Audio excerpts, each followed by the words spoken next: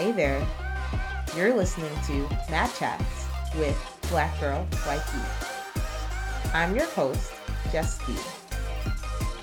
And today's episode is a chatting episode.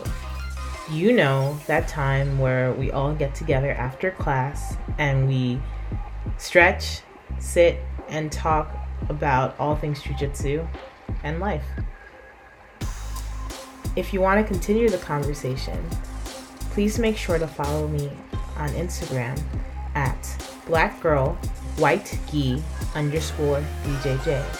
And, of course, go to my website, blackgirlwhitegi.com, to find blog posts and other resources that I hope can help you on your BJJ, martial arts, and fitness journey. But without further ado, let's get into the episode. Hey guys, I'm back with my second podcast episode, and I'm super excited. If you're returning back, thank you so much for tuning in. And if you haven't done so, please follow me on Instagram at blackgirlwhitegi_BJJ, where I always like to continue the conversation and talk to you guys and just be out there for anyone that has questions or who wants to make friends. But anyway, talking about friends, I wanted to dedicate this episode today to talk about connections and like how connections are such a prevalent thing within jiu-jitsu and life.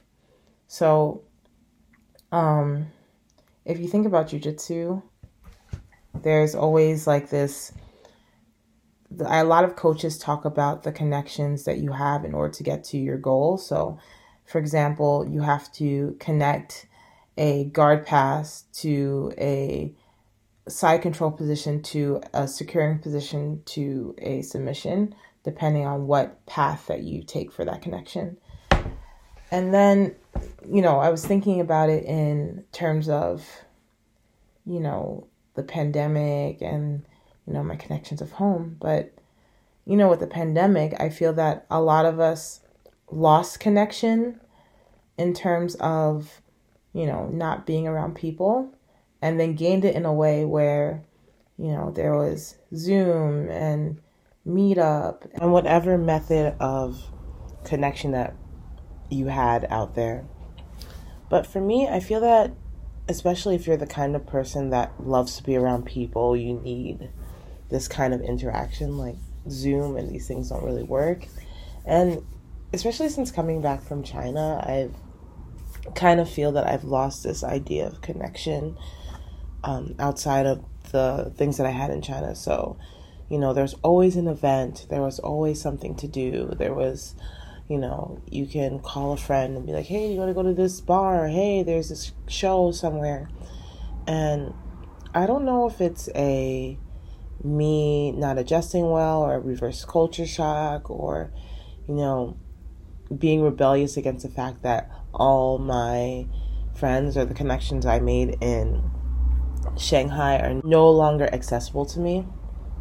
But the one thing that I feel like is the same no matter where you go is, again, the connection that you have in jiu-jitsu. Like, you have so many people from everywhere. Like, in the gym I go to right now, there's, police officers, and there's students, and there's families doing jiu-jitsu. So it's this way that everyone has their own thing, but they come together jiu-jitsu, and it's always nice to talk to people. So despite being a recluse for most of my days, I go to jiu-jitsu and I interact with people. And community is the most important thing in jiu-jitsu, and it's a way that I've been able to keep my mental health together and have something to, have people to be around and so on and so forth.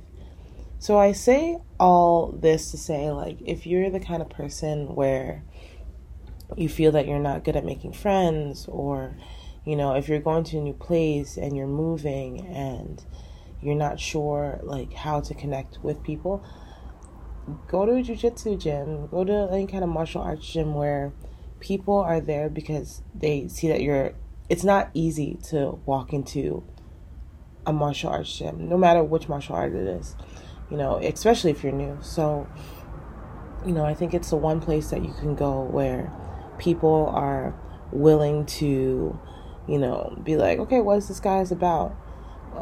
What is this person, bring? Why are they here? Kind of thing. Of course, not in an accusatory way, but they just always want to feel you out. And I feel like the connections that you can make through martial arts are some of the strongest connections that you'll have for life. So I say all this, and I have a question for you. How do you find connection in your life? And what are some methods that you use to deal with loneliness? Is it going to the jiu-jitsu gym? Is it, being spontaneous and going out and being like, hey, I'm going to go to a club and meet people? Or are you those kind of people that could sit in a coffee shop and be like, hey, what are you drinking there? And you get a conversation going. We could talk about it on my Instagram, which is, again, at blackgirlwhitegi_BJJ. Thanks so much for listening, and I'll catch you next time. Thanks so much for listening to this episode. Again, if you want to continue the conversation, please follow me on Instagram at blackgirlwhitegi_BJJ.